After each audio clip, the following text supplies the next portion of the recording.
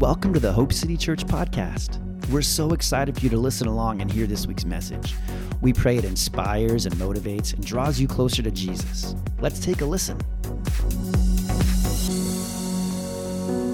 I'd like you to stand up with me as we read the word of the Lord and give the Lord some honor that he is due. Continue to give the Lord some honor that he is due. And we'll just read the first two verses and then I'm going to pray. Therefore, since we have been made right in God's sight by faith, we have peace with God because of what Jesus Christ our Lord has done for us. Because of our faith, Christ has brought us into this place of undeserved privilege where we now stand, and we can confidently and joyfully look forward to sharing God's glory. Father, I thank you for our continued time here this morning.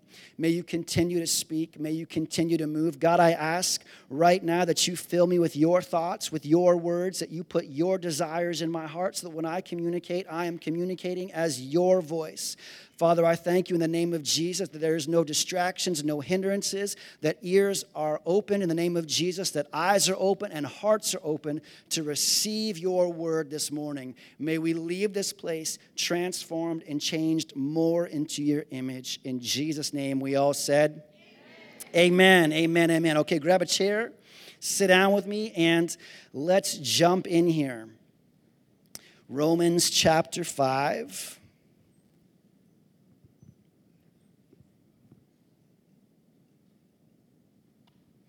I love baby dedications. I love babies. I love little toddlers. I love watching Obi over here. Did you see Obi over here during worship, just bouncing back and forth on this? I don't know what he's doing. What do toddlers do anyways? You're a year and a half, you're 2 years old. You do weird stuff, but it's amazing to watch. He just loves worshiping God. Oh, it's so fun. Romans chapter 5. All right, let's go. Romans chapter 5, verse 1. Therefore, whenever you see a therefore in the Bible, what do you got to do? What's it there for? So he's referring, now remember, when the Bible was written, it wasn't broken down like this for us. There wasn't nice little verse number 1, 2, 3, 4, subtitles and headings. That wasn't in there when they wrote them. Paul wasn't sitting down when he wrote this letter and dictating it. And he wasn't saying to the guy that was writing it, now this is verse 4 and this is verse 5, and I want you to call this paragraph this thought. That's not what he did. He just wrote it out. And so, therefore, starts off verse 1, and it's referring to verse 25, where he says, he was handed over to die because of our sins, and he was raised to life to make us right with God. And at the end of chapter 4, Paul just smoothly out of nowhere begins to drop in Jesus to these Jews that he's writing to. And so then in verse 5, it says, therefore, since we've been made right in God's sight by faith, we have peace with God because of what Jesus Christ, our Lord, has done for us. The first thing you need to see here is that you are made right in God's sight by faith. It's not because of works. It's not because of anything that you can do or have done or ever will do. You're made right, which means in right standing with God, because of faith in Jesus Christ. Then he says, you have peace with God because of what Jesus Christ, our Lord, has done for us. Because of our faith, because of your faith, I love this part right here. Christ has brought us into this place of undeserved privilege. The New King James says of grace, where we now stand and we confidently and joyfully look forward to sharing God's glory. I want to talk for just a minute about this phrase right here, Christ has brought us. Because of your faith in Jesus, because of what you can't see with your natural eyes, but you choose to believe and trust in with your heart, because of that faith, Christ has brought you into this place of undeserved privilege or grace. Now, this phrase, Christ has brought us, in the Greek is this word, prosogoge. Prosogoge. Say it with me. Prosogoge. Prosogoge. Again with the Italian. Every time I try to say a Greek word, it goes to Italian. It's too much Mario in my life. And it means this, to bring near, meaning access or approach. The term was commonly used for the audience or right of approach granted to someone by high officials and monarchs. So the picture here is this. The picture is Christ has brought you, Christ has given you access. Christ has, in a sense, opened the door and ushered you into the presence of God because of your faith in Jesus. Let that sink in for a minute. Through the work that Jesus did on the cross, where he went and laid his life down and paid the price that you could never pay, made you righteous with the Lord because you trusted in him. When he did that, and because of your faith of trusting in the Lord, it's like you were given an access card, and you can now walk up, and Jesus opens the door into the presence of God where you can freely walk into this place of undeserved privilege or grace, the Bible says. How great is that? You don't seem very excited about that.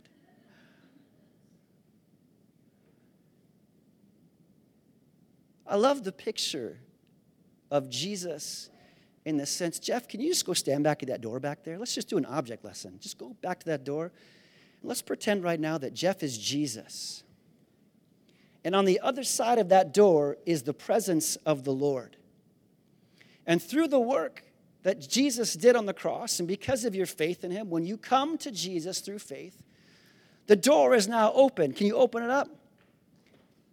Look at that. The door is open, and it's now like Jesus is saying, come on in. Come into the presence of the King. Come into the presence of the Lord. You don't deserve this. You haven't earned this. You haven't done anything to make yourself worthy in the natural of being here, but I've paid the price for you, and now I'm opening a door that you could never open yourself. And I'm inviting you in to his presence. So come in here with me. Let's come in and sit down at the feet of our King. Let's come and spend time in his presence and hear what he has to say to you. Isn't that a beautiful picture? Look at Jeff. He's standing there with the door propped open, waiting for us to walk through, saying, come on in. And that's what Jesus is doing for you. And that's what the word here that Paul is using when he says, thank you, Jeff, you can go sit down. When it says, Christ has brought us into, and I love the phrasing, brought us into. It's like he takes you by the hand and brings you along with him. Christ has brought us into this place. That word also has a second meaning. In later Greek, it also means this. It's also the word that is used for where a ship comes in, a safe haven, port, or harbor, a port offering safety from the storms.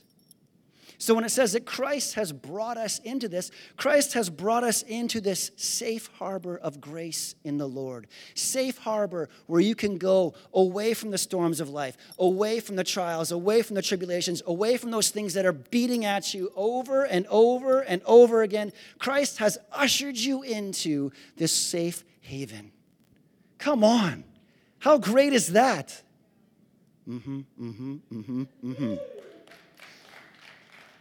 Thank you, Jesus. So let's keep going. Let's find something that you can get really excited about. Christ has brought us into this place of undeserved privilege where we now stand and can confidently and joyfully look forward to sharing God's glory. Sharing God's glory. Sharing God's glory.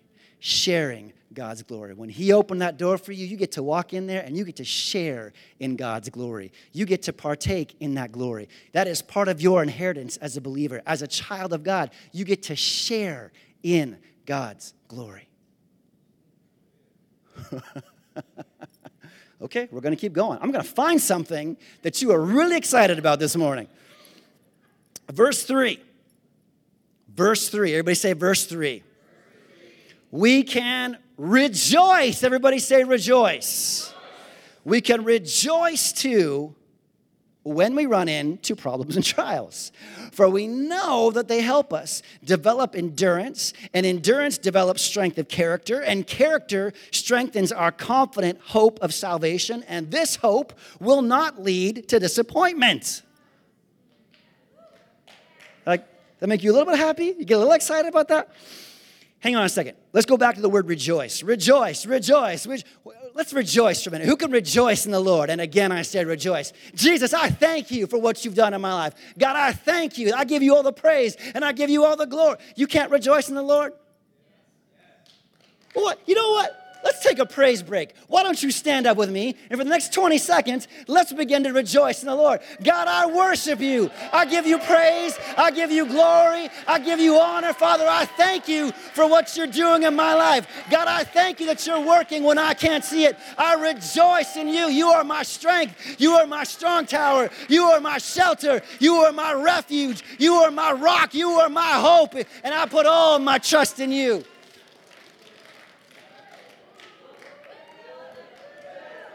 Come on now.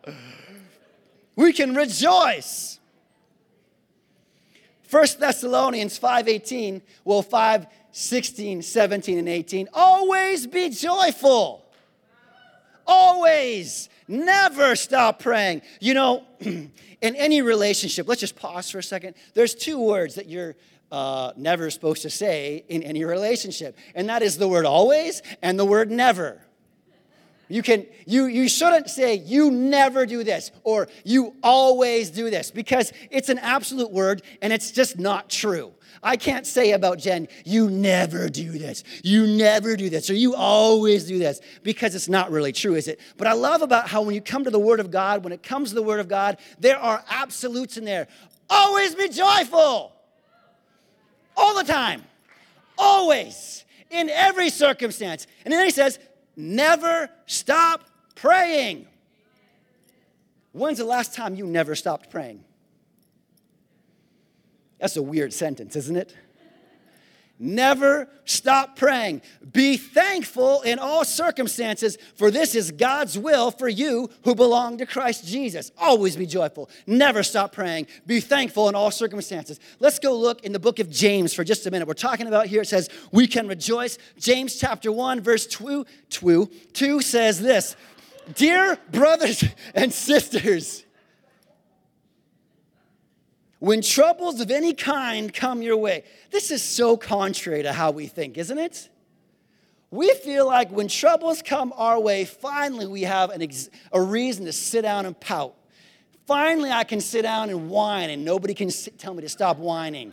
He says, dear brothers and sisters, when troubles of any kind, what kind of trouble? That's unfair, isn't it? That's not fair. That's not fair. It's not fair. Yeah, it's not fair. But what part of life is fair? It says, when troubles of any kind come your way, sit down and cry and have a hissy fit and pout until somebody comes along and fixes it for you. Because you're so weak you can't do anything about it yourself. Thus says James, the brother of Jesus. No, he says, when troubles of any kind come your way, consider it an opportunity for great joy. Who's got troubles in here? Oh, man.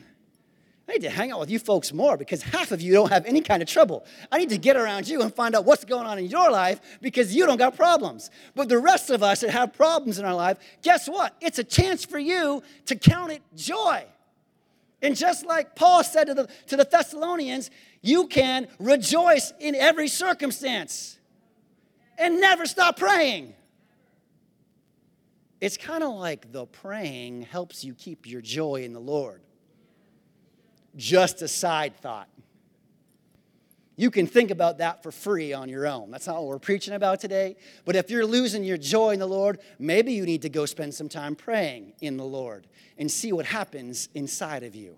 Maybe your praying and spending time in the presence of the Lord will cause things inside of you to be stirred up and cause that joy that you seem to have lost and can't find anywhere else to be stirred back up inside of you, causing you to have joy. And as you continue to pray, your joy begins restored. And as you continue to pray more, your joy begins to restore more. And as you continue to pray more, guess what happens?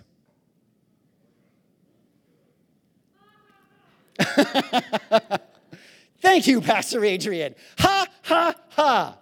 So he says in verse 3, we can rejoice when we run into problems and trials. Listen, this word problems and trials is the Greek word thlipsis. Thlipsis, we got it there, don't we, Jaden? And it means this. To pressure, it's crushing, it's pressing, it's compressing, and squeezing. So he says, you can rejoice when there's things in your life that are causing you pressure. There's things in your life that are crushing you. There's things that are pressing on you, that are pressing in you, that are pressing around you. There's things that are compressing, squashing you down, and there's things that are squeezing you. Guess what? When those things happen, you can still rejoice, he says. For we know that it helps us develop endurance. Now, I love this word endurance.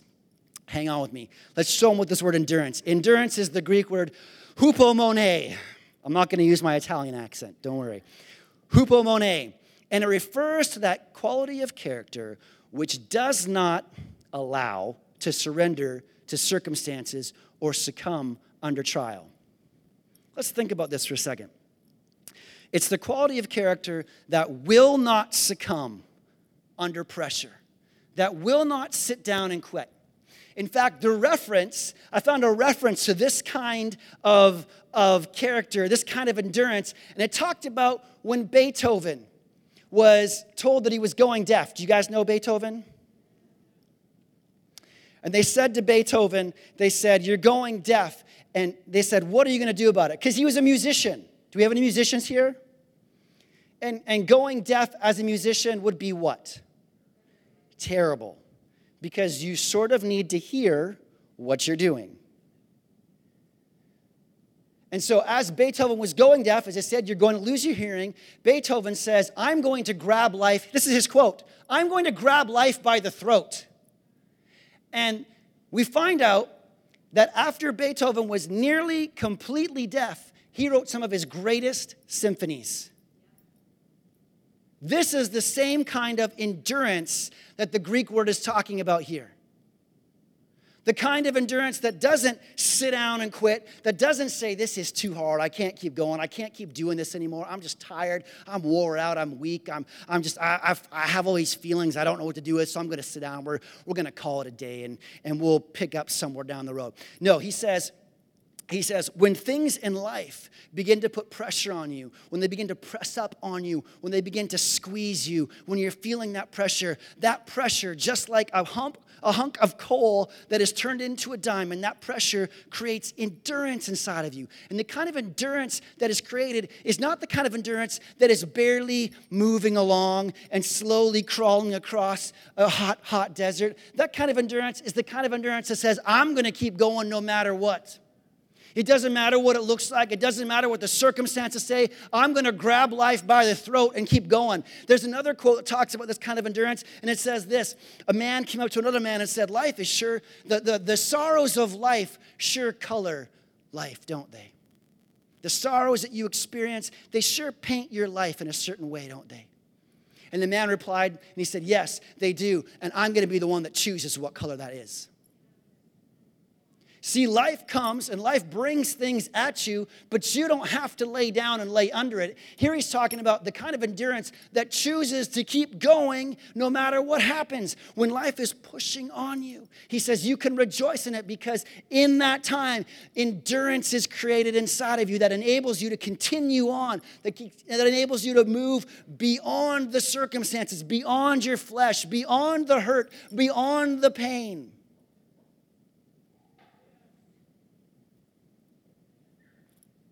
Yeah. They say when Beethoven, at the end of losing his hearing, he loved music so much that he heard the music so much in his heart that he would lay on the floor with the piano, with his ear to the piano, and he would pound the keys as hard as he can to that last moment where he couldn't hear anymore.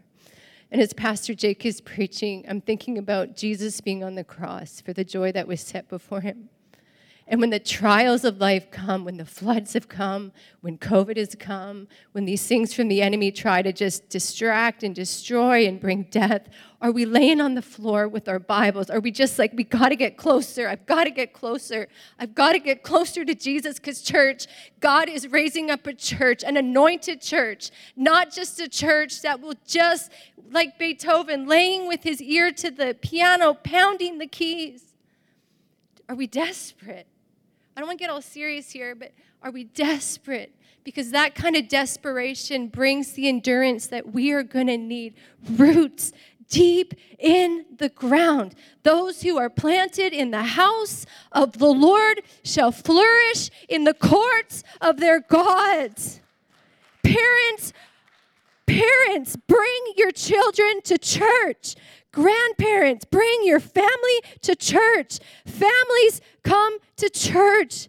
Whatever we do, let's get planted and go deeper and deeper so that we can run this race, not with sadness, but with gladness, for the joy that was set before us, Jesus Christ, like that old song, I shall not be moved, just like the tree that's planted by the water. Church, we're not going to be moved. Amen? Amen.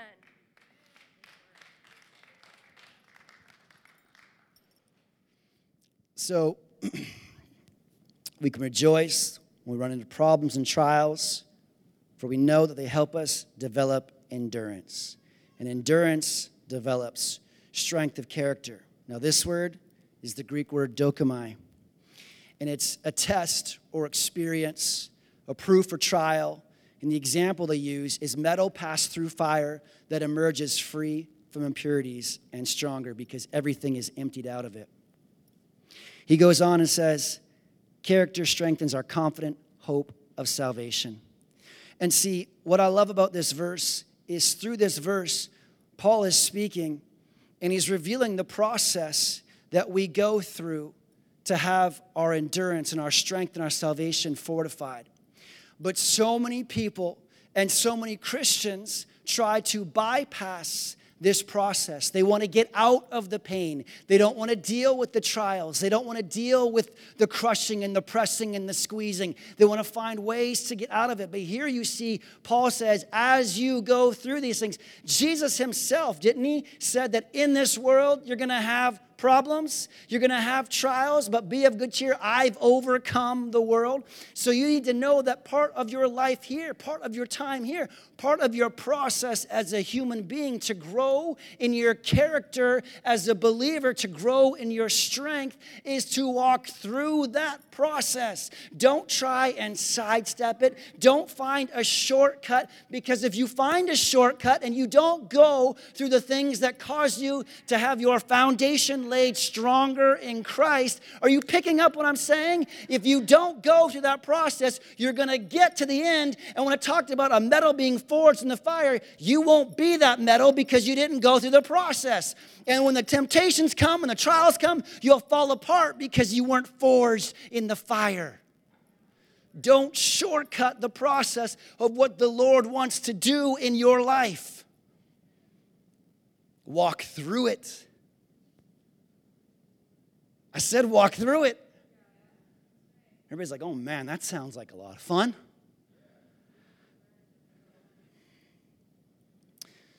Jen just said, you won't be burned, you'll be refined. Refiner's fire. You want to come preach this?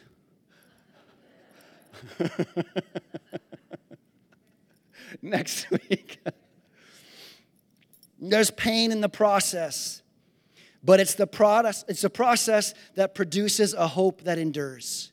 Walk through the process. Allow the Lord to work in you. Allow the Lord to work through you. Allow him to form himself in you, what he desires to work. Allow those circumstances to do the sanding, to do the shaving off of the things that shouldn't be there. As the Lord works through you, you will come through on the other side stronger. Rejoice even in the process is what Paul says. Rejoice. Count it all joy. Never stop praying. And in fact, this is the same thing. If you look at all of James chapter 1, verse 2 to 4 that we just read, James echoes exactly what Paul is saying here. You got to walk through it. You got to walk through the process. This hope will not lead to disappointment. This hope will not lead to disappointment. This hope will not lead to disappointment. The hope that you have that is formed in the process of pain. The hope that you have that is founded on the foundation of Jesus Christ, your faith in him. That hope as you walk through life will not lead to disappointment. And somebody here, I don't know who you are, you need to hear that this morning. That the hope that you have in Jesus will not lead you to disappointment. Other things will lead to disappointment. Other things will hurt you. Other paths will take you on different ways and where you shouldn't end up being at. But I want to tell you this morning that your hope in Jesus will not lead to disappointment. It will never disappoint you. Let's keep going. Got a few minutes left here. Are you with me still? When we were utterly hopeless, Christ came at just the right time, and he died for us sinners. Now, most people would not be willing to die for an upright person, though some might perhaps be willing to die for a person. I lost my place.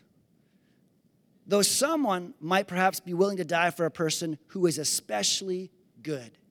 But God showed his great love for us by sending Christ to die for us while we were still sinners. Paul brings out a really interesting thought in these 3 verses. Christ came when you were utterly hopeless at just the right time. I love that phrase, at just the right time. At just the right time. Whose timetable do you live on?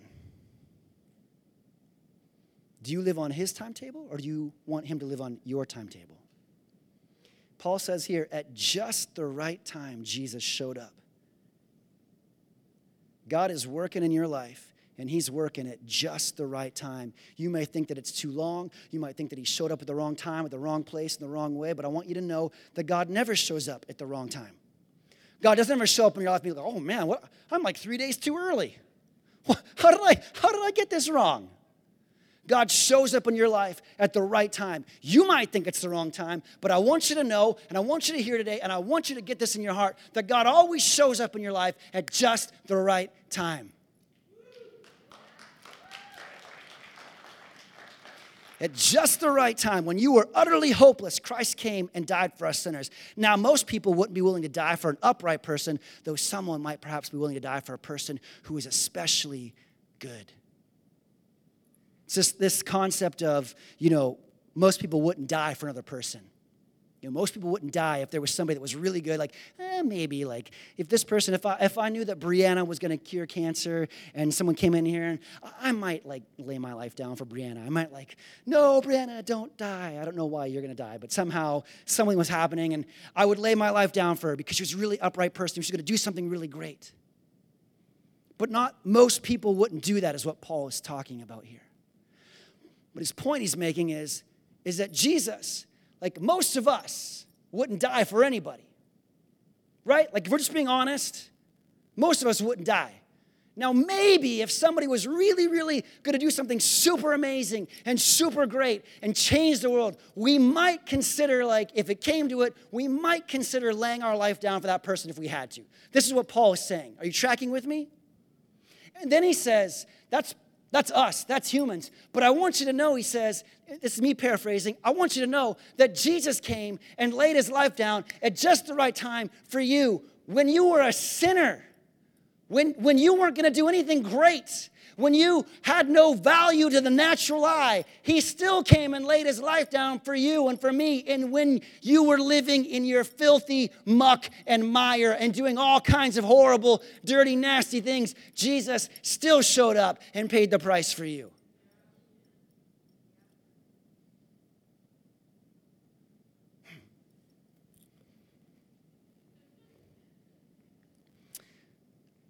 That's pretty great news. As we go through the book of Romans, I just keep getting struck by how much I don't want to say this way, but how much better the Lord is than us. And I don't know if that's the right way to say that, but I'm struck by his love for us. I'm struck with the purity of his love for us. I'm struck and I realize over and over again how human we are and how we judge other people and how we base our life off of good versus bad or worthy or not worthy. And I will respond based off how I view these people and these people. But what Paul is saying here is the Lord doesn't value you based off of your works. And in fact, he's saying he came and he paid a price for you that you could never pay when you were at the worst place you could be. The Lord came, sent his son, and laid Jesus down on the cross. Jesus laid himself down on the cross and paid that price that we could never pay. And it just continually awakens my heart to the goodness of God. It continually causes me to fall in love with Jesus more, realizing that he loves us even beyond a love that I can comprehend and understand right now.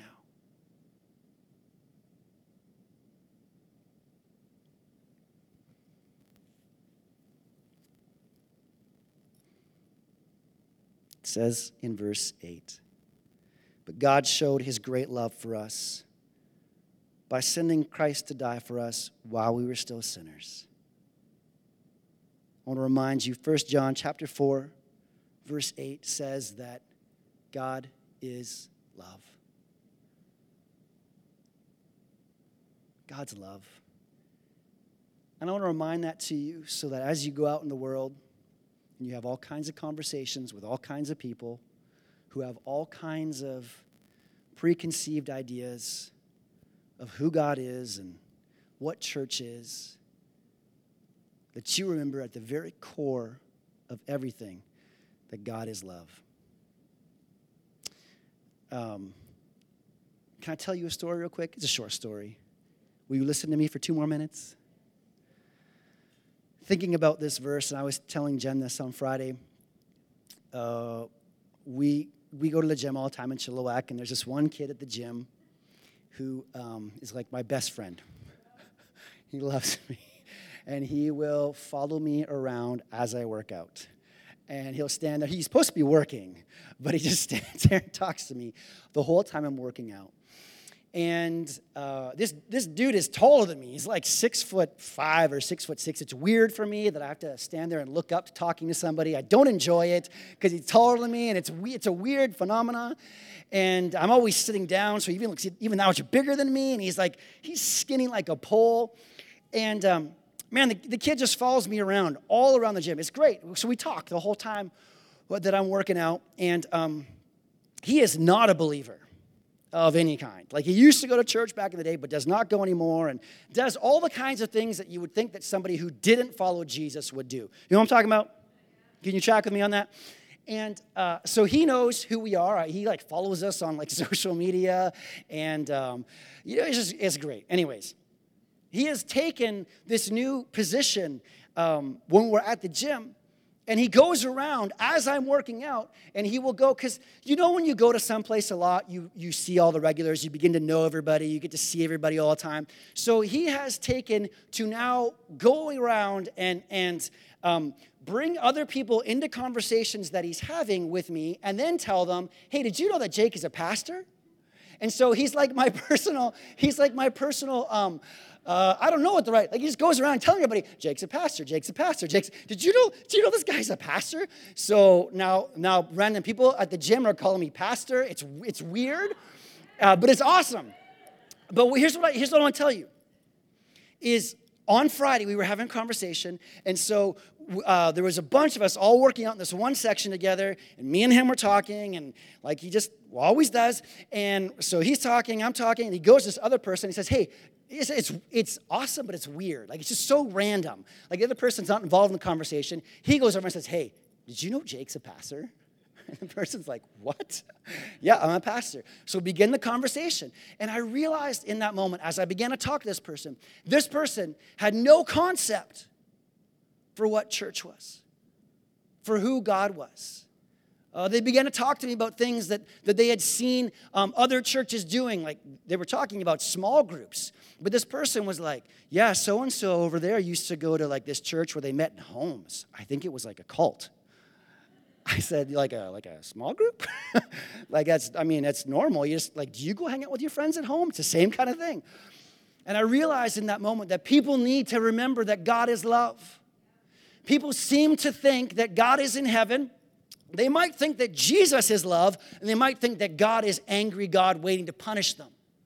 But I want to remind you this morning, in all of your conversations, everywhere you go, you may not know it, you may not think about it, but people know who you are and what you believe. If you go to the same place over and over and over again, and if you do, you will get the chance to begin to talk to them and remind them that God is love. Hey, God is not up in heaven waiting to punish you for all of your sins. God is not up in heaven with this giant scorecard waiting to check off all these boxes, but he's up there because he loves you. He sent his son to die on the cross because he loves you. 1 John chapter 4, verse 8, God is love. You got to remember that as you go into the world and as you go to wherever your job's at, wherever you go to school, wherever you hang out, whatever you do, go to those places and show people, tell people, remind people that God loves them. That God cares about them, that God has a plan for their life, that God thinks about them. That's a big one. That God thinks about those people. Psalms talks about before you were born, he wrote the days of your life in the palm of his hand. And that's not just for you and me. That's not just for me. That's not just for Kelly or Mike and special people who are Christians and who get saved. And suddenly once you give your life to Jesus, then he's thought about you beforehand. He has thought about everybody ever who will ever come in the future, who's ever been in the past. The Lord thought about those people and wrote the days of their life in the palm of his hand. And people need to know that there's a God that thinks about them, that has plans for them. God is love. Let's finish off here. A couple more verses. Verse 9, since we've been made right in God's sight by the blood of Christ, he will certainly save us from God's condemnation. For since our friendship with God was restored by the death of his Son, while we were still his enemies, we will certainly be saved through the life of his Son. So now we can rejoice in our wonderful new relationship with God because our Lord Jesus Christ has made us friends of God. Stand up with me. Last thought for the day. When you are made right with God through faith, when you are made right with God because you put your hope and your trust in Jesus Christ, Paul says here, just like Abraham, you're friends of God. Remember that song, I'm a Friend of God? From like the early 2000s-ish? I am a friend of God. I am a friend of... You know that song? It was like that classic, like, maybe like mid-2000s, like churchy pop music.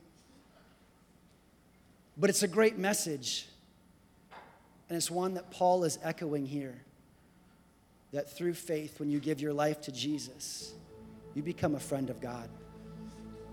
And he says, you've had that relationship restored through the work that Jesus did on the cross. I don't know how you think about your relationship with Jesus. When you leave this place, I don't know. When you go home and you're spending your own time with the Lord and you think of yourself and your relationship with God, I don't know what way you think about that. Like he's some far distant God who is kind of keeping an eye on you and he might intervene on your behalf once in a while. Maybe you think of him as your father. Maybe you think of him as like a distant uncle who you can talk to once in a while. But the reality is that when you give your life to Jesus, when you surrender to the Lord, the work that Jesus did on the cross restored that relationship, and you are now called friends of God. You're a friend of God. I am a friend of God. He calls me friend. And I love how Paul drops this reference in here. We're working our way through Romans, talking about Paul writing to these people. It's primarily writing to the Jews. And it's a very clever thought that he drops in, because what he's really referring to is Abraham, the father of the Jewish faith.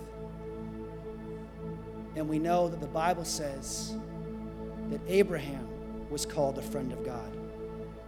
And so now Paul is saying, through the work that Jesus did on the cross, it's not just Abraham that is a friend of God, but now all of us are friends of God as well.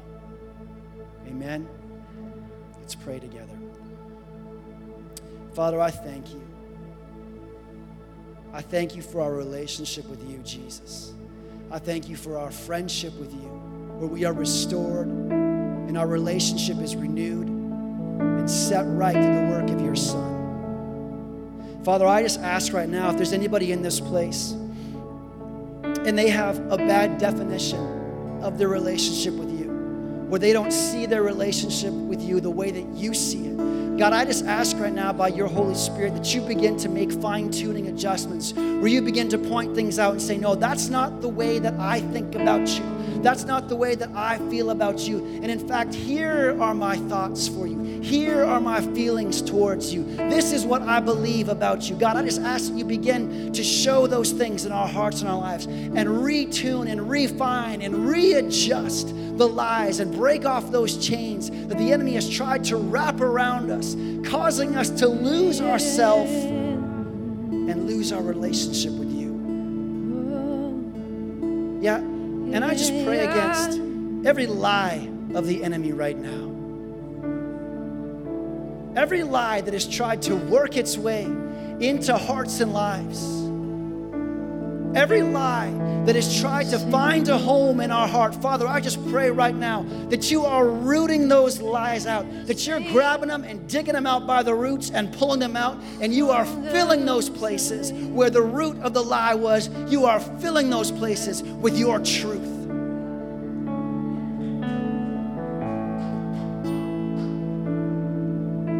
Father, I thank you that you are doing a work that only you can do, that only you can do by your Spirit and by your grace. Jesus, we love you. We honor you. We give you all the praise. In Jesus' name we all said,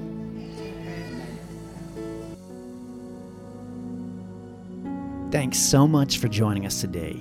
We hope you are drawn closer to Jesus and that His Spirit, His love, and His life are filling you right now. If you'd like more info about who we are and what we're doing at Hope City, head over to hopecitychurch.ca to find out more. And if you liked what you heard, head over to iTunes and rate the podcast to spread the word so others can hear too. And one more thing before we go. We just want to remind you that you were made for hope.